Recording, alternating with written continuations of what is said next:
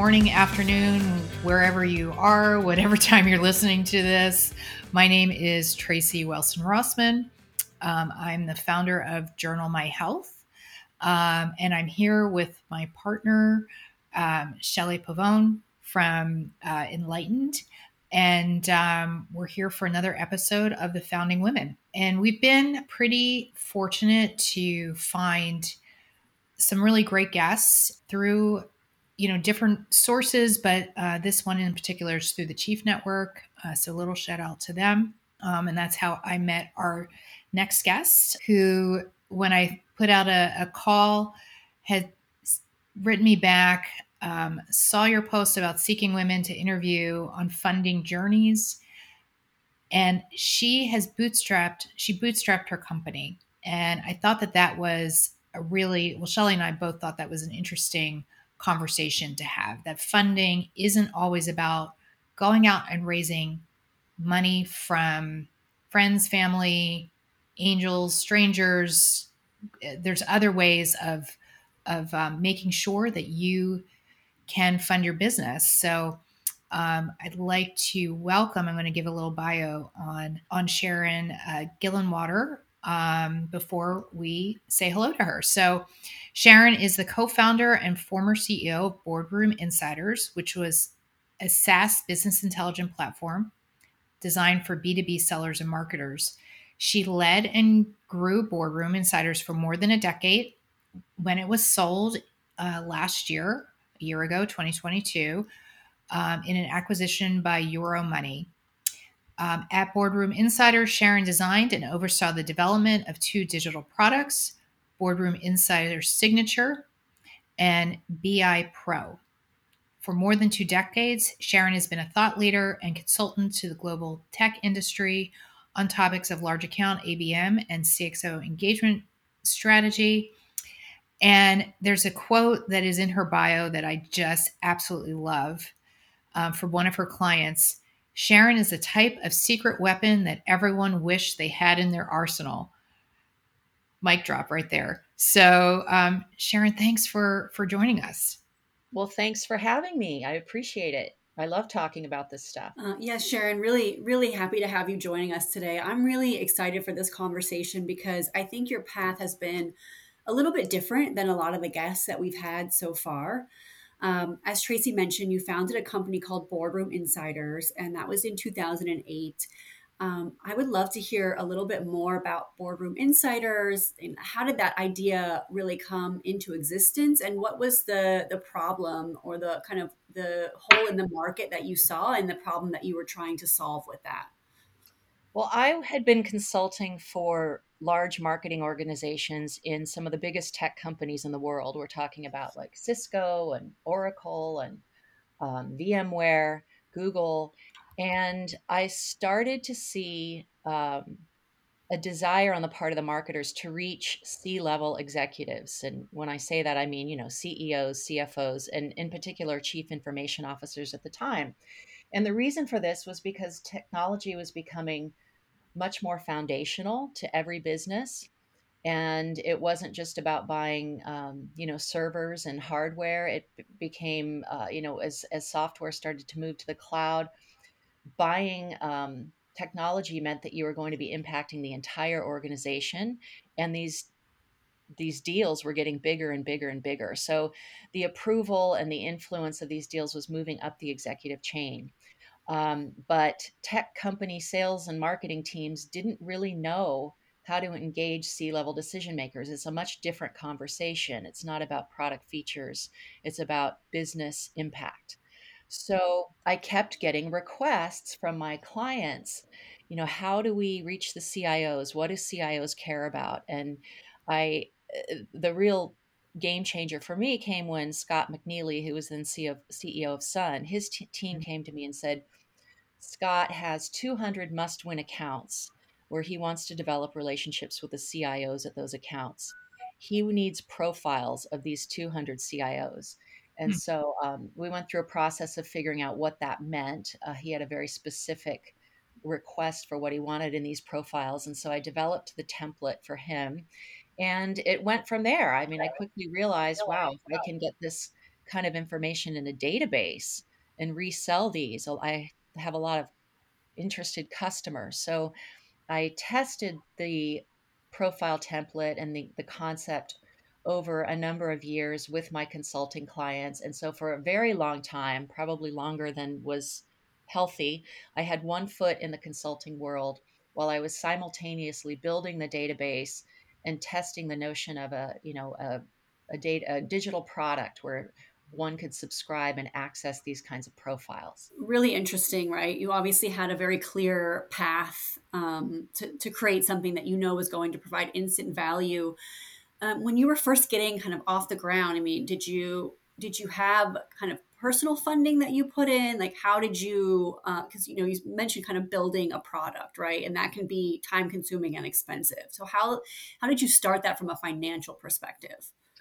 Well, my consulting business was going gangbusters. I was making more money than I had ever made. And, even to the point where I started bringing on other consultants behind the scenes to help me do the work. So I had quite a nice machine going there. And here's what I would not do, which is what I did. So I had two companies. I had Boardroom Insiders, which I had set up as a proper company legally. And then I had San Francisco Group, which I was running as my consulting business. And it was very fluid. I would, pay for bills for Boardroom Insiders stuff out of my San Francisco group account. I didn't keep track of anything. It's almost like I didn't believe that Boardroom Insiders was ever going to become a thing, right? And I was busy, right? I had two little kids. It was chaos. So I did use some of my income from San Francisco Group to pay for the early things that I need for Boardroom Insiders, and I even developed like a flat file database. So the profiles were basically in PDFs online where people could find them. But that meant that when I updated them, I'd have to re-upload a new PDF. My husband's a graphic designer, so that helped. He would help me with it, um, with the updates. But eventually, I realized I need a proper database and I need this text kind of fielded in different ways and tagged in different ways so that I can do things like relationship mapping between executives and all kinds of interesting things. So at one point, I needed money to develop a database. And I was talking about this to a personal friend who had just had a major exit and success for himself. And he said, "Well, build it. I'll give you the money." So he actually did give me a check, it's some small angel funding for so I could build the database. So I did have this little bit of seed money, and after I built the database, I mean, it was a very, very long trajectory of even getting to 1 million in revenue because we were really ahead of the market. So even though some of my big customers like Cisco and Sun were really interested in the idea of C-suite selling, smaller tech companies weren't quite there yet. So when I tell my story, I always emphasize we were about 5 years ahead of the market. Nobody knew what we were talking about, when we were talking about C-suite selling, except for a handful of my existing consulting clients. So it was kind of a slog. Um, but, I took that initial funding, built the database, really wore a lot of hats so I could preserve that funding for as long as possible. And then self-funded through the revenue that came in through the company and really kept it separate from then on out in terms of what was coming into San Francisco Group versus what was coming into Boardroom Insiders. Wow. That's really impressive on how you were able to sort of combine that to get the cash that you needed to get started. I'm really interested in hearing the story of, what you would recommend for somebody around, do you start with consulting and then create the products, or, go the route that you did? Well, people will always ask me, including, my kids, well, I want to start something. What should I do? And I said, well, from my perspective, um, there are two kinds of entrepreneurs. There are kind of, the people who went to Harvard and Stanford and have this pedigree and looking, many, many ideas will come their way through their network, through, if they're hooked up with VCs. Um, And then the other kind are people like me, and I've met a lot of women like me through Chief who were working in some kind of field and saw a gap Mm-hmm. that was really bothering them, and they couldn't understand why no one's created a solution for whatever it is. And so then they end up creating it themselves. And so that's what I did. And on top of it, I didn't have the money to really go all out and build, a full-on product. So it actually worked out really well because while I was consulting, I developed all these different frameworks. And when I say frameworks, it's like a way of presenting information, usually in a slide, like a Google slide or a PowerPoint slide. Mm-hmm. So, for example, my customers would say, well, we've got 30 accounts that we're really focused on this year. And we would like to know across those 30 accounts, what's really bubbling to the surface for the CIOs? What are the most common business initiatives for CIOs across these 30 accounts? So that's where my profiles came in, and I would profile the 30 CIOs, and then I would look across, and I would, create a chart or a graph that showed, okay, here's the, personalization or AI. These are the top initiatives across these 30. And so over the years, I had developed ways of presenting this information to my customers that they really, really liked: graphs, charts, all kinds of things. So the beauty of it is I had, you know, 5 or 6 clients who had already accepted and recognized this way of consuming information. So Mm-hmm. when I built the software, I just made it look exactly like that. And I just had to figure out on the back end how to pull that information in. Because for years I had done it manually because I didn't have the money to build a software. But I knew exactly what I wanted it to look like. So I sketched it all out in 2016. And this is BI Pro. I'm talking about, the database I built over the years, and that wasn't as expensive or as difficult to do. But when I came up with the idea for the software, I sketched it all out in 2016. We didn't have the money to do it until 2019. So we put my big post-it notes in the closet in the office, and once we had the money, pulled it out and built it, and it was relatively easy. We were selling it even before we had named it because our customers already knew what it did and what it was for. And this is really critical. They had been paying way more than they were going to pay when it was custom work than when we converted it to software. Mm-hmm. So, for example, they were paying anywhere from $50 to $100,000 for one project, and I'm talking about the project where they're looking across, about 50 accounts or 100 accounts, and we're surfacing what's common across those accounts and those executives. So, if you think about it, they were paying, 50 to 100K, depending on how many accounts there were, for one project that, by the way, would start to go out of date the minute it was delivered because executives would start moving around, companies would start merging. So the pitch, once we had the software done, was imagine if you could create this for all different types of account groupings. And by the way, you just paid us 75K for one project. What if you paid us 75K and you could do as many of these as you wanted, and you don't have to wait 4 to 6 weeks to get the deliverables? You can get it in a few clicks. So that was just the most compelling pitch ever. And that's why we were selling it even before we had named it or we were really ready to sell it. Right. Right. That's really interesting. So, talk to us about how you got the funding to get started. But there's a point where you make a decision about you need to grow. Do you take on more funding? Where was that decision point where you said, no, we're going to go down this direction? And, second question on this, had anyone approached you about investing? Well, you say this as if I had a choice. Nobody wanted, we all know the reality of funding women entrepreneurs, and especially one with no pedigree. I mean, I've done entrepreneurial stuff. Obviously, I had my own consulting company, but I didn't fit the Silicon Valley archetype. I didn't go to the right schools. I didn't have the right connections. I did talk to some venture capitalists, quite a few. And I actually had raised money before for a different company. Um, but nobody was going to fund this. And they told me flat out, you have a scalability problem. You use human Mhm. beings to do your research. Mhm. Nobody cares about the quality of your content. Stop talking about that. And it just kind of blew my mind because I had customers, some of the biggest tech companies in the world, who loved this stuff and wanted more of it. And I still couldn't get funding. And I have a perspective on that I could talk about forever. But, I had to find another way in.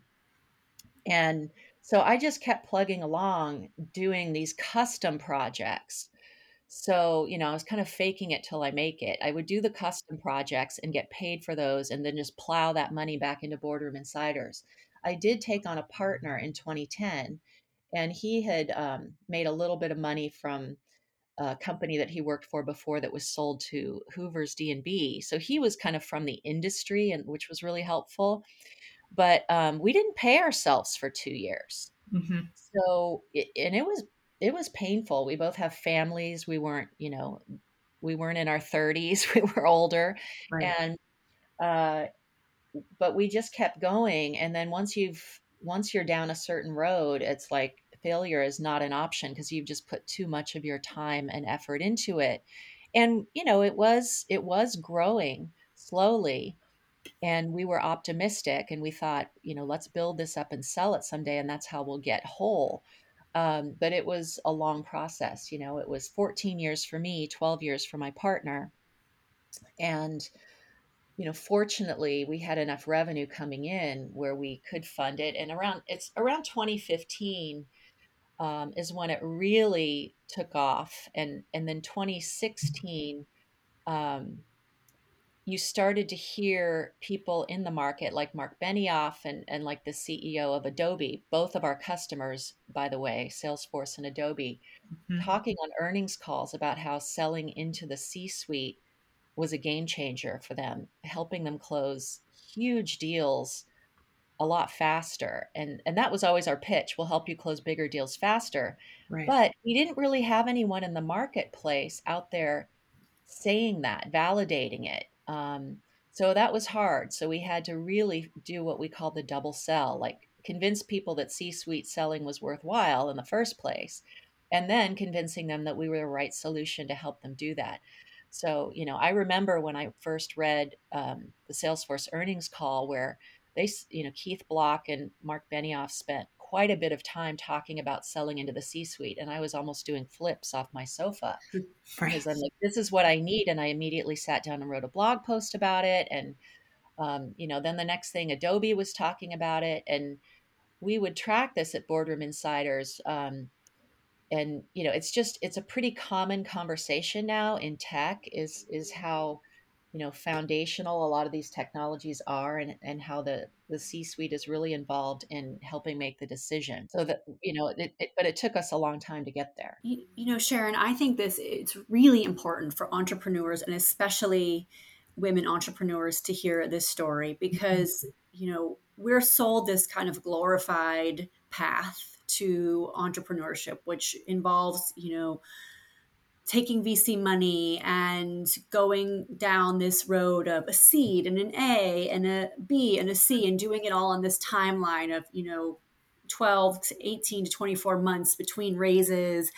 And, we obviously know that it's much harder for women to go down that path. And of course, like if you're a woman and you don't come from this stereotypical, entrepreneurial background, which again, as you mentioned, is like very Ivy League and it's a very specific path.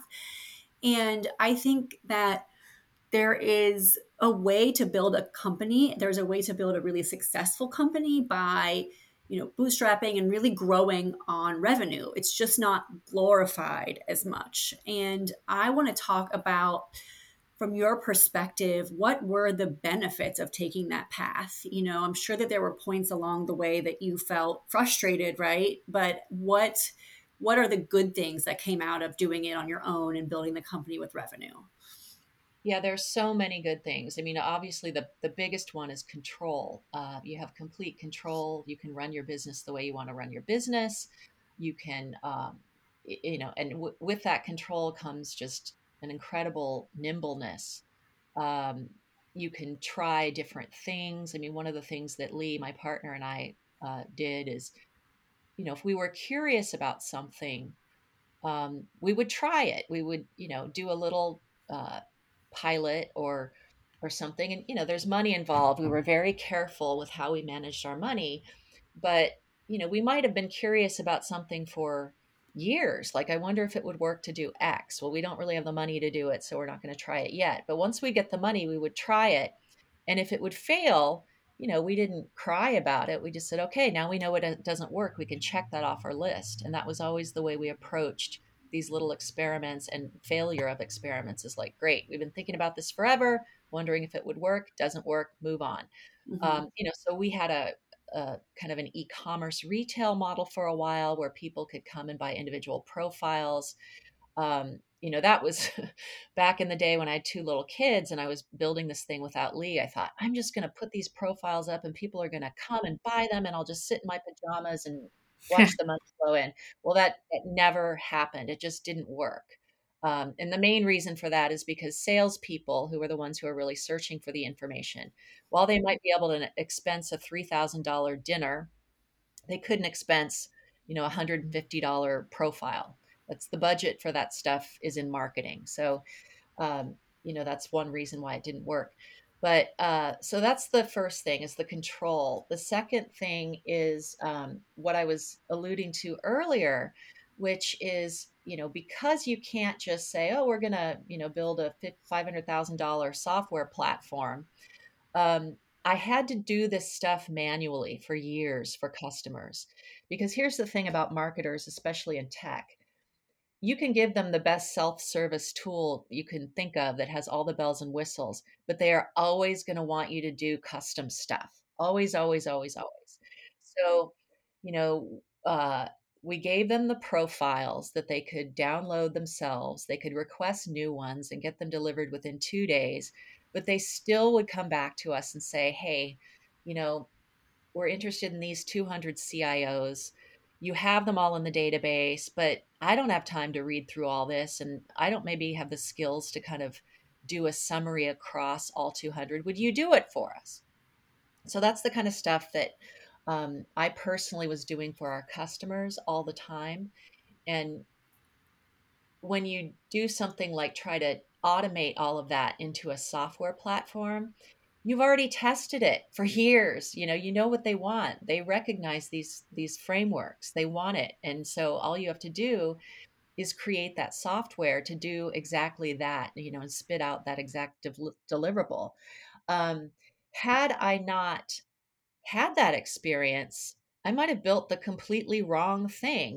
We make assumptions about what people are going to want, and they may not be the right assumptions. If you haven't tested them um, very robustly in the market, you might be wasting your money building a lot the wrong thing. So I was talking recently to a company, and they were asking me, when should we build the software? And I said, you're in a perfect position. You've been providing services forever to this client base. You probably have deliverables and templates that you use. Just turn that into software. And it's a spectrum of progress, right? If you think, on the left of the spectrum, it should be, okay, I have these little templates and deliverables. The first step should be for me to create a tool that makes it easier for us to generate this stuff internally. Whatever report you have that you always give to customers, start by building something that helps you automate or improve efficiency of your own production of those deliverables. Test that. And then when you want to take it to the next step, start to introduce a client self-service element to that, and test that with your customers and see how that works. And then, you just keep going down that trajectory to full software platform, full self-service software platform, and you can transition them to that. And it is a transition because, especially with customers, you've been providing this kind of white glove service and delivering them slides and presenting them over and over to different people in the company. You have to kind of wean them off of that and show them lead them down the path. Like, look, there's a better way. You can do this all yourself. And most importantly, you can do it a lot faster and cheaper. Yeah, that's a lot of information. That no, but it's really really good to think in this different way, and it's not an all or nothing. Like it's not an all or nothing. It's not an all or nothing. And, your original question was about the advantage of just self-funding. The main thing is, and this is, I'm still kind of working through my thinking around this, but so I'm not sure if I can articulate it as well as I would like to, but there's different types of entrepreneurship, I'm realizing. And there are lots of entrepreneurs out there like me, because I've seen them in Chief and I've heard about them other places, but our stories aren't told because we're not the big, sexy, raised 50 million, sold for a Mhm. billion, type of situation.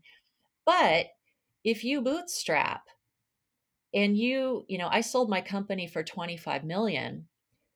Well, guess what? I owned over 50% of it because nobody would ever give me any money, right? Right. So, say I did raise a bunch of money and sold it for a lot more, I might end up getting the same amount when I sold as I did now. But think of all the headaches that are involved with bringing all these different stakeholders in and all these funders and having to, have, as my partner would say, a knee in my back. Um, and being questioned and you're not growing fast enough. I mean, that would be a nightmare. So I ended up with a nice chunk of money, but I did it on my own terms. But it wasn't because I chose that. It was because it was my only way, because nobody wanted to fund this thing. And by the way, everyone in the industry thought it wasn't going to work either. The people who were in this kind of business information data industry, I didn't get a lot of encouragement from that, my own industry either. Yeah, I think that that's a really, I mean, that's a great way to put it, right? And I mean, there are things that you give up, and yet you gain from either decision. And I think that, obviously taking outside funding can help you accelerate your goals, but I also think that that's not the right path for every entrepreneur, right? Not everybody needs overnight success.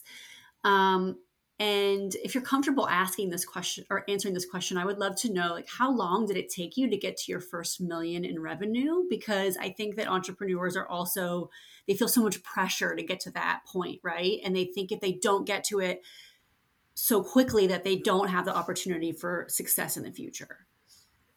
Well, it was a ridiculous amount of time. I mean, remember, I started in 2008, and from Mm-hmm. 2008 to 2010, I was kind of using it as just a tool for my consulting. So it wasn't really a product yet. And then Lee joined me in 2010, and we kind of revamped everything on the website and made it into a real product.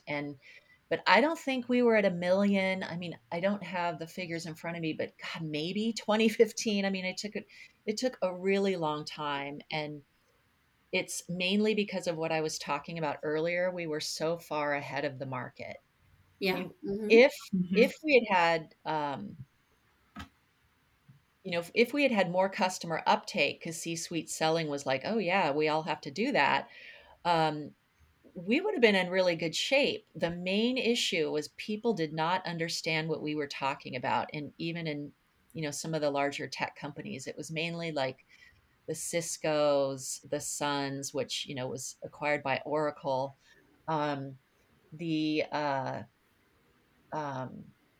VMware, CA, DXC, EMC, those were some of our early customers and they got it. But, there's a whole mid tier and lower tier of tech companies that just were like, we don't get what you're talking about. And even some of the bigger ones. I mean, I remember I got a meeting with a senior marketer at Xerox and I was all excited because I'm like, of course Xerox needs this. And the guy said, I don't buy it. He said, we don't need to sell into the C-suite. And he said, and I don't give a shit if someone plays golf. That's not going to help me close a multi-million dollar deal. And let's put aside the fact that doing business on the golf course is most definitely a thing and has been for quite some time. Yeah. But, there were just some people, a lot of people who didn't get it, didn't buy in. But when Mark Benioff said, we are closing 9-figure deals because we sell directly into the C-suite, Mm-hmm. well, there you go. That was exactly what I needed. And not only could I go out and say that in the market, I could say, and by the way, Salesforce is our customer, and Adobe's saying it too. And by the way, Adobe is our customer. So that was 2016, February 2016, when that started happening and that kind of conversation was happening on earnings calls. And I guess it's not a coincidence that that's when we really took off. And that's when we started hiring other people, because for years it was just me and Lee and some contractors. Right. So not only were you, self-funding through revenue, you were a lean, mean fight machine. Yeah, it was we did everything. Lee and I did everything. And then we had this amazing woman, Melanie, who worked with Lee at his previous company, and she was like a Swiss Army knife. She could do profiles perfectly, and Mm-hmm. she was also a CPA. So she was doing all our accounting. She Mm-hmm. was doing profiles. She had 2 little kids. That there's a whole aspect to motherhood that goes along with this, and uh, so she was really an important part of the company, even though she was really working for a contractor. But we hired her full time in 2017, and she just uh, created an amazing editorial machine for us, which was critical to our success. You've talked about your methodology, which wasn't, it wasn't like, oh, I planned this. This is the way that it happened. But if you had to give advice to somebody now that you've got this hindsight is 2020 vision, right? Um, would you give the advice to founders that they should focus on revenue versus fundraising? To your point that you just said, a friend of mine who is an angel, and I was describing my business and where I'm headed, she's like, "Oh, well, you're not a unicorn." And I really wanted to say that's not a bad thing. If I'm bringing value back to my early investors, depending on who they are, is that is there something wrong with that? So there's a bunch of questions there. No, I mean, it depends on so many things. Yeah, first of all, my friend who put in that early seed money, he put in like 130,000 and he got like over 2 million back. Now he gives me a little, he's actually a public company CEO now, like of a $1 billion plus company. But he used to rib me a little bit. He'd say, "Oh, 0 to 5 million in 12 years," kind of laughing, because he plays in a completely different world. He is like, he has the pedigree. He's a lawyer. His family was entrepreneurs and lawyers. So, that's what I'm talking about. Like, that's what I was not. I didn't have that advantage. But I think when you ask that question that you have to ask, it's not just about what kind of business do you have or what kind of connections you have, or do you want to bootstrap, or are you going to be able to self-fund it with revenue? What kind of life do you have? I have a husband who did everything for our kids. I didn't I there were times, I'd go off on trips, I would work 24 hours in a row, I'd pull an all-nighter. He took the kids to school, he did all the grocery shopping, and he loved it. Um, that's reality. If you don't have that, I would not recommend doing what I did. Mhm. If you have that Right. support system. And likewise, my partner had 3 kids, and he had a wife who did all of that stuff for him. And so we were free to really be at the beck and call of whatever the business needed. Mhm. Also, my partner had this financial cushion when he started with me because of that previous exit. Now, it quickly Mhm. went away, and then we both were scrambling to kind of support ourselves. I had my consulting business, which I could keep going kind of as long as I wanted to keep the money coming in. If you don't have that, it may not be a realistic option. Right. But, it ended up working out for us really nicely. But we really did want to raise money at a number of junctures because we had things we needed to accomplish. Like, when we got to the point where we wanted to figure out, how to find our sales repeat button, as they say, Mm-hmm. what's our sales process that works, and let's hire 4 people at the same time to ramp it up. We were never able to accomplish that. Like, it was like one salesperson at a time, and they'd take 9 months to get up to speed. Most people would tell you, well, you fire them after 3 months, but that wasn't working for our business. It was a really sophisticated sell. And what we learned is as long as someone was a good fit, understood the product, and was doing all the right activity, we held on to them because our experience was after about 9 months, they just were rocking it. So, we broke a lot of rules, and it was difficult to get to that point. But once we got to the point where, revenue was funding our growth, we had a lot of cash. Like, the business was throwing off a lot of cash. We did things like, profit sharing plans, bonuses. Uh, we were able to add benefits consistently for our employees and, pay them. I mean, that's what people really want when they're doing a good job and the company's doing well. Give them more money. And so we were able to do that the last few years of the business quite easily.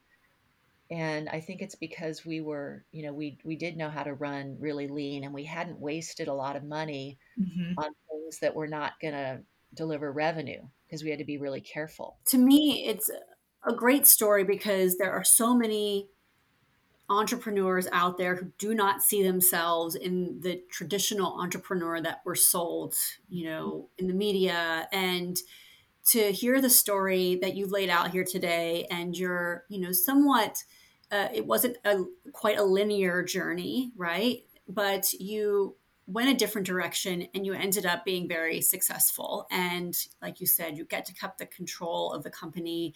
And, there wasn't always times where you could invest in the certain things that you wanted to, but eventually you found a way and you had a great acquisition, $25 million.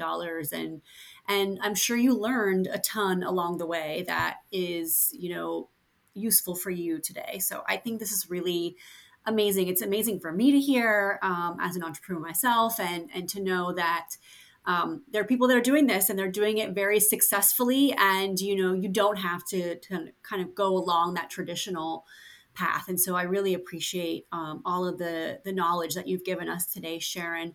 One thing I like to ask all of our guests is anything that they're reading, watching, or listening to right now that they're enjoying that you would maybe recommend to others. Well, I did listen to Brotopia by Emily Chang. It's about kind of the origin of the boys club in Silicon Valley. That was pretty entertaining. The other thing that I'm doing is I'm watching a lot of Mexican soap operas because I speak Spanish. I'm trying to kind of boost my skills. So I just watched, but they have subtitles, so everyone can enjoy them. It was called Daughter from Another Mother on, I think it was either on Netflix or Hulu, but really entertaining. And I'm watching another one now called La Casa de las Flores, House of the Flowers, that's on Netflix.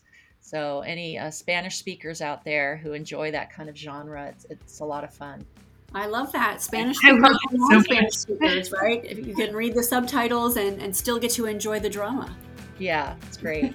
Excellent. Thank you so much, Sharon. We've really enjoyed this Thank you. conversation, and I think this is Great. going to be really helpful to a lot of people. Well, thank you so much for the opportunity. It was a lot of fun.